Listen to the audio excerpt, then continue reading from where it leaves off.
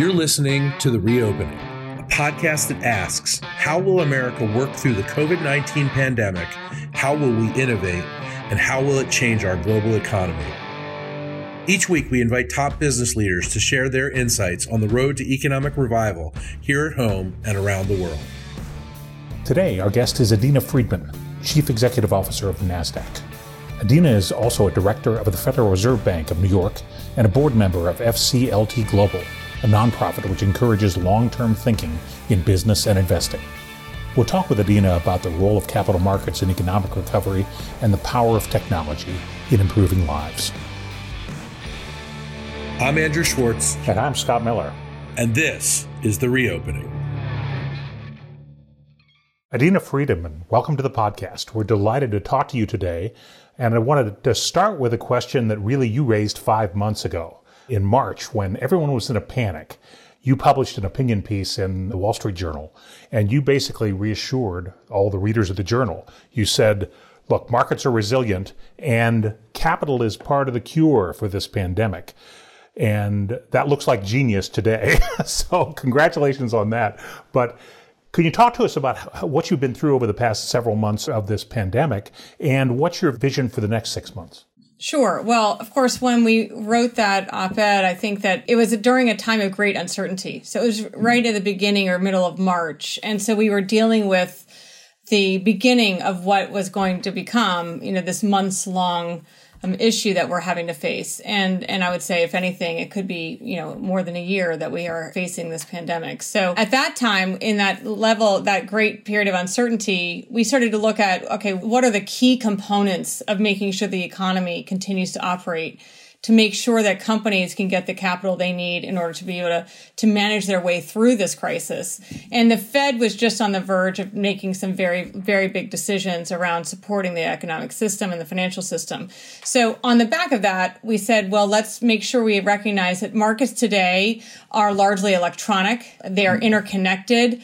It's a global ecosystem. The firms, the financial firms that really are the underpinnings of the markets with us, have also gone largely electronic. They've done a lot of business continuity planning on the back of 9/11 and Superstorm Sandy to make sure that they can also operate in a remote environment. So let's make sure that if the market mechanics are operating and the market plumbing is operating efficiently and effectively, let's keep those markets open, because capital is going to be part of the cure. We have to make it so that companies can get access to capital. And that's the whole purpose of the public markets, is to give them access to capital so that they can manage their way through this great unknown. And I do think that it has been quite helpful in terms of not only companies going through periods of stress and being able to borrow money or issue equity to manage through it, but also new companies that are, in fact, leaning into and providing solutions towards the pandemic, being able to get access to the public markets too, so that they can grow and expand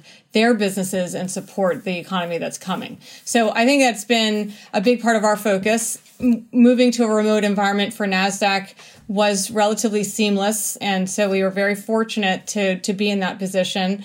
And since then, we've been adapting our business to make sure we can manage all of our clients remotely as well. Adena, I just want to jump in. This is Andrew. I know that tech is everything, and we talk about tech all the time. But coming out of the pandemic, tech really is everything. And how do you think tech is going to lead coming out of the pandemic in ways that is going to transform society in terms of working from home, in terms of, us working more efficiently, in terms of markets being strengthened? Well, I think the first thing we have to recognize is there were two really key trends that a lot of the technology companies have been leaning into for the last decade or more, maybe 2 decades, really. One is consumer convenience. And you kind of see the ability for consumers to get anything they want at any time from anywhere and have it delivered to their house, or have it so that they have much more convenience in terms of managing their daily lives. And that was a nice to have for many, many years. And it, in a period of 1 month, it became a need to have, right? So we suddenly needed to be able to have all of those things delivered to our house. So all of that kind of technology that supports that consumer convenience, I think you have to assume that a lot of people started using it that didn't before. They've gotten used to it. They've had to use it. And now coming out of the pandemic, I believe that that's going to just be a new way of managing consumer consumers going forward. So that's going to be a big tech trend that just got amplified exponentially. The other is the global business environment we're in, the distribution of employees, the distribution of clients, and how to manage workflow in that kind of distributed environment. Again, something that companies were starting to, we've been investing in it for a while, but it was like, oh gosh, I got to make that capital investment or I've got to bring in that SaaS service. And those were harder decisions to make until the pandemic. And suddenly they were like, well, I guess we're going to do it right now. We're going to do it in 2 weeks instead of in 2 years. And so you saw all of these technologies that were really designed for a distributed workforce becoming need to haves very quickly. And now that they're in place and the investment's been made to make it work for companies, you have to assume it's going to become a mainstay, which will give companies the ability to be much more flexible with their employees going forward, which will allow for companies, frankly, to attract talent from a broader, global or geographic distribution. And will give, I think, companies also the flexibility to serve their clients in a more distributed way. And so I think all of those things, of course, coupled with the cloud and that whole movement towards the cloud anyway, I think that all of that combines to create an amplified and more interconnected global commercial system for businesses to operate in. And that will obviously is here to stay as well. What's it like working from home for you as a CEO? When I first started working from home, I actually had to get over guilt.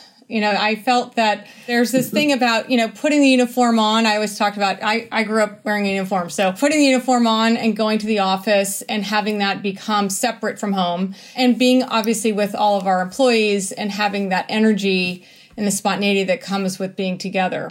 But the guilt of saying, well, gosh, I guess I can actually be home and work has been something we had to get over pretty quickly. It is okay to not to have a commute. And it's okay to be able to connect remotely with your employees. But the actual experience since we went home has been terrific. A couple things. One, we are a global workforce. We operate in over 50 countries. And we now have these technologies like Zoom and WebEx and Teams that gives us the chance to connect as if we're all in one place. So it's an equalizer. I would say it's a great equalizer for the employees because once you're in a Zoom room, you're all the same. You're the same box and you're all here to talk together, and it creates a lot more camaraderie in an interesting sense. The second thing is I've been meeting a lot more with the senior team because I'm traveling less, they're traveling less. So we're able to make decisions faster. We're able to go deeper on issues, come to the right conclusions together, and have much more of a, I would say, a collaborative way, but still in a quick decision-making construct, which is really important for our business. And then I think the last thing is just the flexibility it offers to employees in terms of being able to manage the challenges that they suddenly are facing on the work-life balance side, and making it so that we can still work with them to be flexible, but they can still take care of home. Yeah, it's interesting. Bloomberg reported on a study today. There was a pretty big study that showed that we're working longer from home. We're sending more emails. We're attending more meetings. And, I keep trying to tell Scott that he doesn't need to wear a tie around the house, but he just won't listen to me. He refuses to take the suit off. He keeps Old wearing habits the tie. die hard, Andrew. No, it's true. But, you're describing a corporate culture that has had to adapt. They've had to go from the nice to have to the must have. And that focus seems to be paying off with consumers. I've noticed in polling that while politicians' ratings are going down and the media's ratings are going down, corporations' ratings are improving in the minds of voters or the people being surveyed.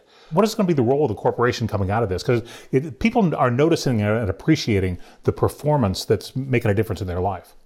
Well, I think there are actually, I think it's two trends, actually. One is this issue of, wow, the companies have come through and I'm still able to get my core needs met, plus others, with these companies that have done all these investments in technology and workflow and supply chains and all that. So I do actually think people have been really impressed that everything is continuing to work. There is still food on the shelves. there's still ability for us to buy those key appliances or key things that we need to be able to run our daily lives. And they've done that in a way while also managing the safety of their own employees. And I think that that's been greatly appreciated. So that's one part of it. But I actually think the other part of it is that over the last year, since the BRT came out with their new sense of purpose for companies, I think companies have actually been demonstrating and embracing this concept of stakeholder capitalism. I think that they are taking that seriously. And I think with some of the social issues we're now facing and we have to make sure that we're addressing, companies are actually leading in that area more so than some of the other institutions that our country relies on. So you're seeing, honestly, companies come forward and make a difference. So, one of my favorite examples is during the depths of the crisis, when we had the lockdown, there was a grocery store chain that would go out to all the local farmers that they served and buy up all of their fruit and vegetables that otherwise would have just sat on the fields. And They bought them all up and then they donated them all to food banks. Right, that is a great example of them using all of their strengths, which they know how to do, they know where to get it, and being able to do public good with it. And there are obviously companies that transferred their manufacturing plants to ventilator plants. And so all of those types of things demonstrated that companies do understand that they serve a role in society. And the Business Roundtable has basically said this is an important part of who we are today. And I think I think that CEOs and companies have been able to take that role on. So I think it's a combination. Yeah, that makes a lot of sense. And in some ways, this is an idea that's newly expressed in the BRT statement. But many companies practice this, 30, 40, 50 years ago. Oh, yeah. I mean, a lot of companies have always, I think that stakeholder capitalism is not a new construct, but it's having a new sense of mission and purpose. It's having, honestly, the ability to be able to go out and be more loud and proud about it. Whereas I think certain companies maybe have felt that if they really promoted the social good they were doing, they would get pushback from the investors. Today, actually, investors are encouraging them to play a bigger role in society. The ESG movement among investors has actually been amplifying this movement. You've got the Business Roundtable has kind of come out with their statement. You've got investors on the other side saying, yes, it's not an or, it's an and, but absolutely this should be part of what you see your role as. And that, I think, has then empowered CEOs to be able to stand up and do more. Now, at Nasdaq, for instance, we've always had a foundation, and we've leveraged that foundation to build something called the Entrepreneur Center. But we've now taken that Entrepreneur Center, which really was a San Francisco physical location, and we've brought it online. So it's now national. We can educate. It's all free education for entrepreneurs. And we can take that and now we've actually put more money into our foundation. We've made donations out to the communities around us to help serve the basic needs of our communities. And so we've been doing these things in a much more overt way, and people are much more interested in how we are giving back to society. I love having the opportunity to talk about that, but it's an and. It's also on top of delivering for the shareholders. Is there an ideal role for a corporation in society?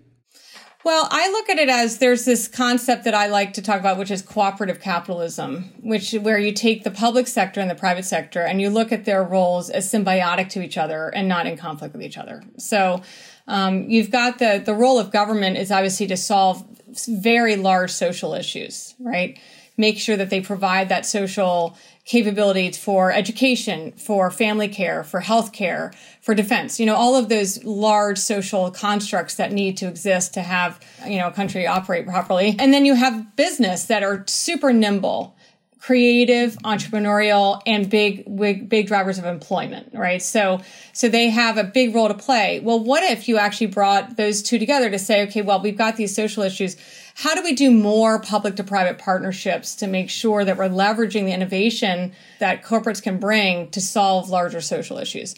I think that there are definitely things that the government tries to do themselves that they could probably do better if they partnered. And I think a great example of that is what NASA is doing with SpaceX. I think it's a perfect example where you've got NASA that has this great mission long-term vision, long-term investments they're making in space exploration. And they are looking at it from a different perspective, which is what is the social good that comes out of that, all the experimentation they can do.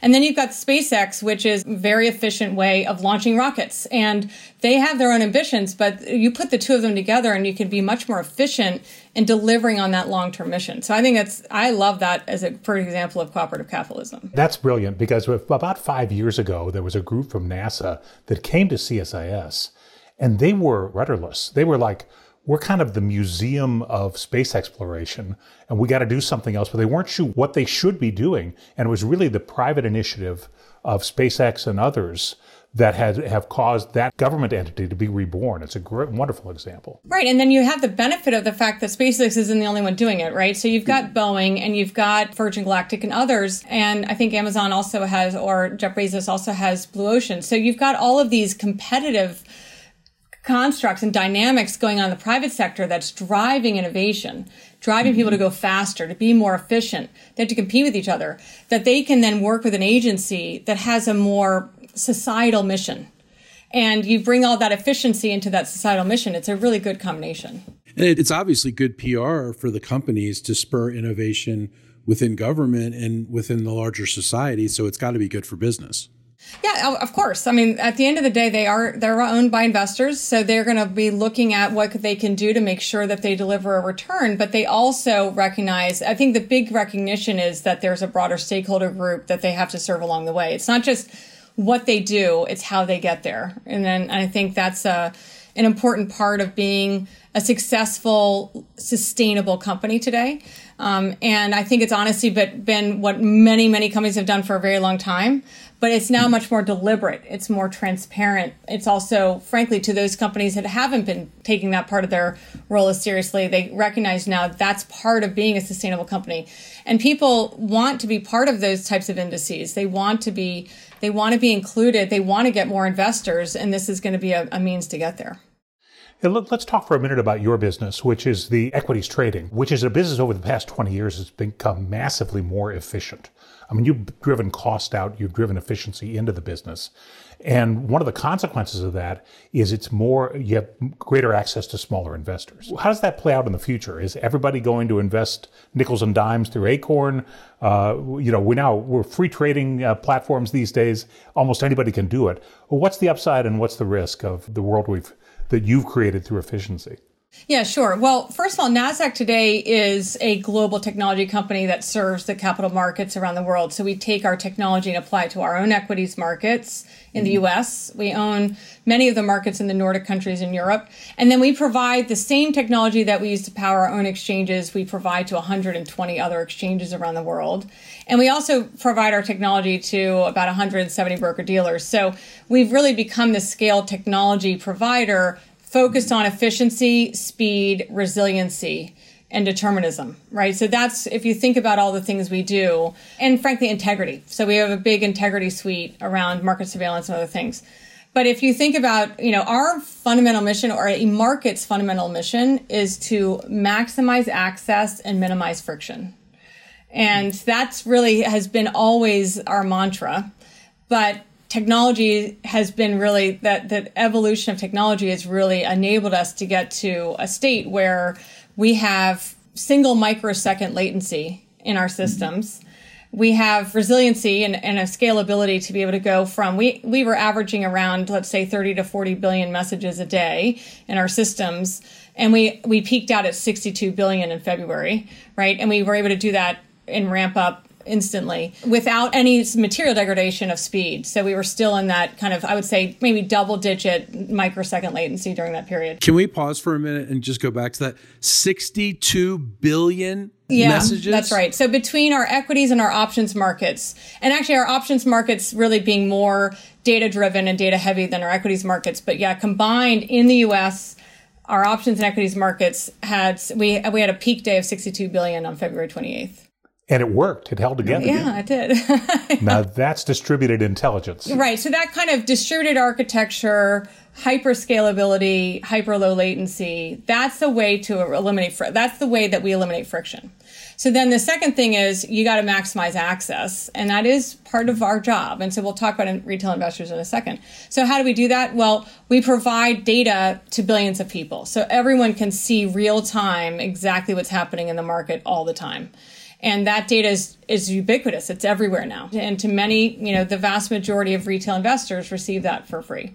So it's we have a data system that allows for that instant access to transparency. And then we have a very efficient way of actually accessing the markets. So the result of that is that the retail investors, the dawn of electronic retail investing occurred in the mid-1990s. Schwab and Ameritrade came around, and they democratized access to the markets. And it was empowered by the fact that Nasdaq was already an electronic market. So it was pretty easy for them to plug in and play in a private network. Today, they have a plethora of online retail brokers who have now gone commission free, meaning it is truly free to trade.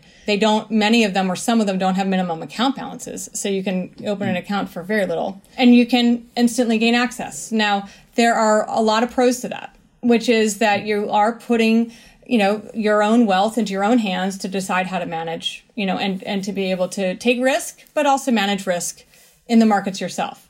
I think the challenge is you got to make sure you educate yourself on how to do it. So there are a lot of elements of these markets that are pretty complex. And Absolutely. Understanding what you're investing in, understanding how to read the basic financial statements so that you can understand whether or not is this an attractive price or not for that asset. Understanding the plethora of ETFs that are out there that can help you manage your strategies. And then if you get into options, there's a lot of risk that goes into trading options. You can use it to hedge risk, but you can also use it to take risk and making sure you really understand all of the intricacies. I think that is an important part of making sure that there is truly democratized access is education. And that's where I think a lot of firms are dedicated to that, whether it's Investopedia or FINRA or even the retail brokers. But one of the things we're working on is trying to bring that all together into kind of bite-sized and organized content so that people can kind of have a place to go to get some good content on education.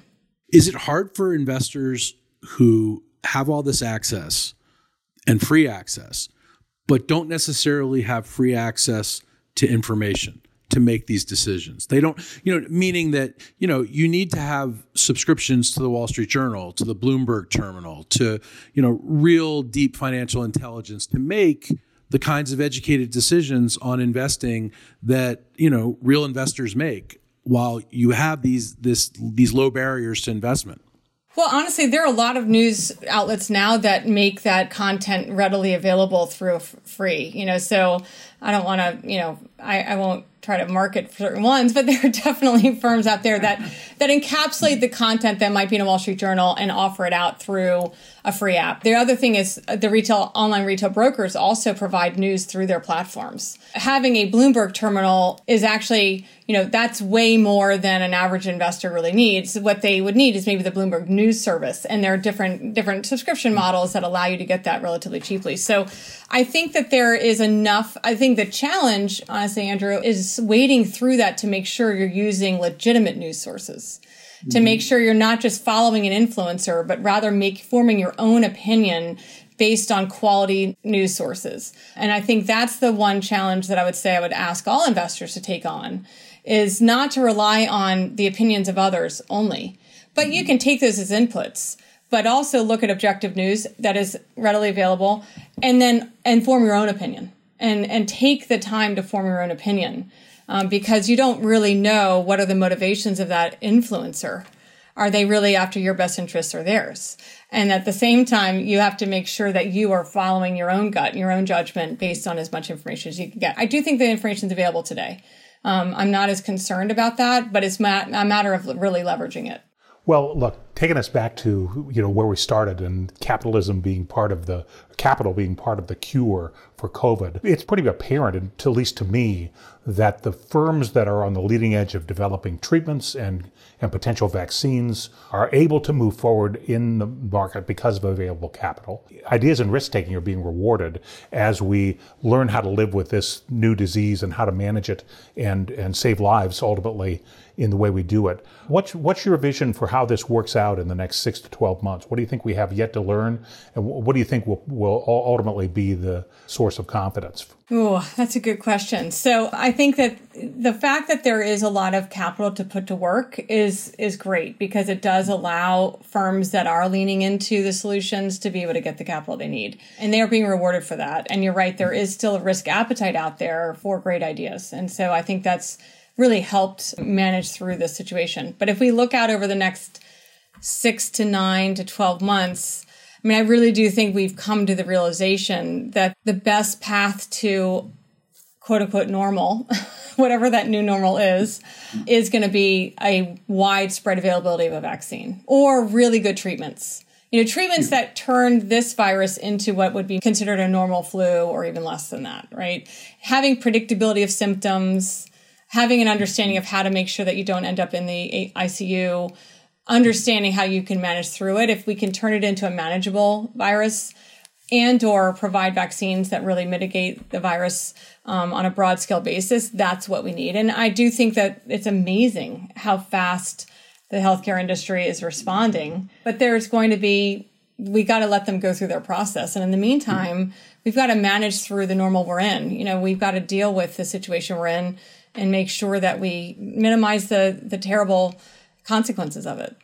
Well, we're going to have to, because, many people in the medical community think that this pandemic is endemic, meaning it's never going to fully go away. There's never a full cure like AIDS. This is something we're going to have to live with, and we're going to have to find ways to mitigate it. Like you said, we're going to have cure, things that, make it like a common flu, or, ways of treating it that don't make it catastrophic. Do you think that we're going to get there in the next year or so and be able to, function more normally? I'm actually pretty optimistic of that, but I'm not a medical. I read the news like you guys do. I'm an eternal optimist. So I'd like to think that by next summer, we've gotten to the point where we know how to manage the situation and still be together. Mm-hmm. But I do think, one of the things we also have to recognize is there are a lot of deep-seated consequences to what we're going through right now. Think about what it's like to be a child right now, and to suddenly have, stranger danger has gone on to a new meaning. And also understanding how to kind of function in groups again and how to get together and not feel worried. All of those things are going to be psychological effects that we're going to have to, I think will take time to get over. But I also think that if we can demonstrate that the medical profession, what is happening in modern medicine is amazing. And if we can demonstrate the ability to mitigate the worst parts of this, then I do think that people are really eager to get back together and start to have that sense of normal again. And the one thing that I say I miss the most about an office environment is that spontaneity of ideas. The creativity that comes from being together. You said there are a lot more emails going out. The reason there are more emails is because you have to structure your communication more now, because you can't have that easy, quick conversation in the office. You have to schedule all your meetings. So in order to get spontaneity, you have to schedule a meeting for spontaneous idea making. So I do think that's part of the reason why people are working harder. They're working longer, because they don't have the benefit of that community to help them come up with ideas and execute on them efficiently. So I am eager to have the ability to bring our people back together, but I also want to make sure, first and foremost, that we do it in a safe way. Are you hearing any big business ideas that you want to share with us? We know you talk to business leaders all the time. I have to say, I haven't heard it. I asked them that exact question. Mm-hmm. I think it really does go down to, particularly in the companies that I've been talking to which are more B2B technology companies, is really, really enabling that efficiency and potentially spurring creativity in a distributed environment. I would say that's the one thing that a lot of people are working on. And then, of course, leveraging data more efficiently and machine learning to be able to come to conclusions in a more data-driven way, as opposed to intuition, which is, frankly, if you think about it, the need for there to be data-driven decision-making as opposed to intuition-based decision-making is heightened when we're not all together, right? Absolutely. So I think those are the things I've been hearing. That's really encouraging in a way, because what it says is innovation is still going on, even if we don't see it. That people are still looking for ways to improve, still looking for ways to generate new, novel solutions to the problems that are facing us now. So that's a very hopeful situation. We've been innovating all spring. It's been fun. It's interesting. So we were ready to launch a new service, this market data service in the cloud. And we had to kind of basically wait a month, right? Because we were going to launch it in March. But actually, it is pretty innovative the way we're doing it, because it's sub-second. It's in the milliseconds of latency across in a cloud environment. But once we launched it, actually we had more demand than we thought we would, because of the fact that everyone's gone remote. And they're saying, gosh, I want to bring more of my workflows into the cloud and have less physical infrastructure to support my systems, because I need to work in a more distributed way longer, right? So there's definitely been innovation towards cloud. There's been innovation in terms of leveraging machine learning, but we're still able to innovate. It just has to be more deliberate, if you see what I'm saying. Absolutely. Well, Adena, we've taken a lot of your time today. Thank you so much for everything. Adena Friedman, CEO of Nasdaq, we really appreciate it, and we hope to be able to call you again as we, proceed through the pandemic and hopefully get out of it sooner rather than later. Great. Well, thank you all very much. It was a great conversation. Thanks so much. Thanks for listening to The Reopening. If you like this episode, please write us a review and subscribe wherever you find your podcasts. You can also find other podcasts from the Center for Strategic and International Studies at csis.org/podcasts.